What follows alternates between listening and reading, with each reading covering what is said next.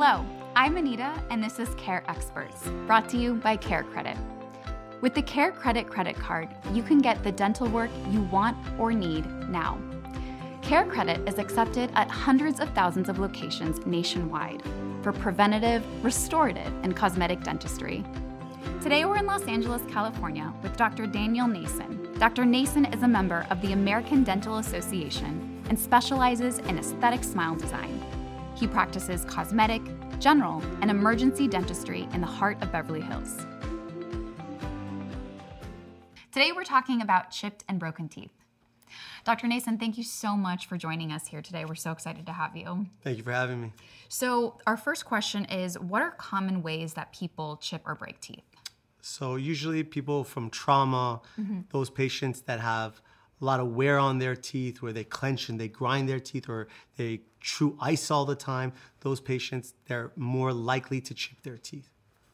And what should someone do when they chip a tooth severely? Is there anything at home that you recommend they do or don't do? So, obviously you want to just stay away and you don't want to chew on that tooth, and you want to basically avoid that area as much as possible. The other thing you can do, possibly if it's bleeding a lot, is to rinse with warm water and salt. Will it get worse over time if you don't do anything about it? It depends. If that person is putting a lot of pressure, if they're chewing ice, clenching, they're grinding their teeth, then yes, for sure. And if someone were to chip their tooth severely, what should they just immediately go in and see their dentist? Yes, because you're worried about a deep crack, and once that happens, and if it propagates deep into the gums, you're worried about having that tooth compromised and you needed to have it pulled. And how do you treat the pain after someone has damaged a tooth? So pain could be taken with over-the-counter medications. It depends if there's an infection involved. If that's the case, you need antibiotics, but it's usually treatable. And what would be the various treatments for a broken or chipped tooth? So from the more conservative level, it's doing a composite resin. Those are usually cases when you chip is a minor chip. Okay. But if you see, like if a cusp is broken or one wall of the tooth is broken, you're talking about doing something with either a porcelain inlay, onlay, or in the extreme cases, a crown. So between like a crown, a filling, veneers, how would you decide what is best for that damaged tooth? So it really depends on how much of the tooth structure is missing. If it's very minor, a composite resin is perfect. If it's more severe, where a whole wall or cusp of the tooth is broken, a crown or porcelain onlay is preferred. And do damaged teeth decay more easily? They do, because once the enamel is gone, the substance underneath is softer. It's made of dentin. So that's the areas where you can get the decay, and it can go into the nerve. And what are the costs for treating a damaged tooth? So a traditional composite filling could be as low as a few $100s.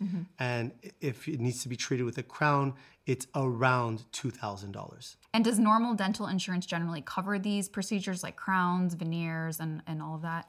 If there is damage to the tooth and there was trauma and you can prove it, the insurances usually do cover it.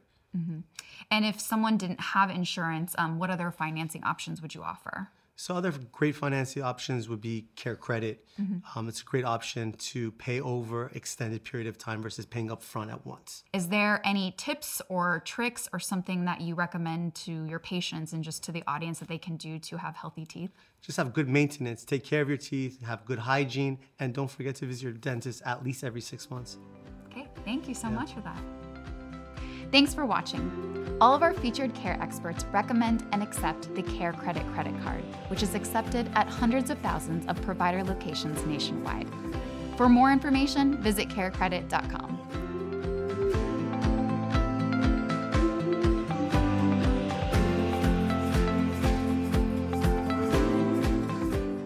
Thanks for joining us on Care Experts with Care Credit. If you enjoyed this episode, please subscribe and share with friends and family. And stay tuned for new episodes every week.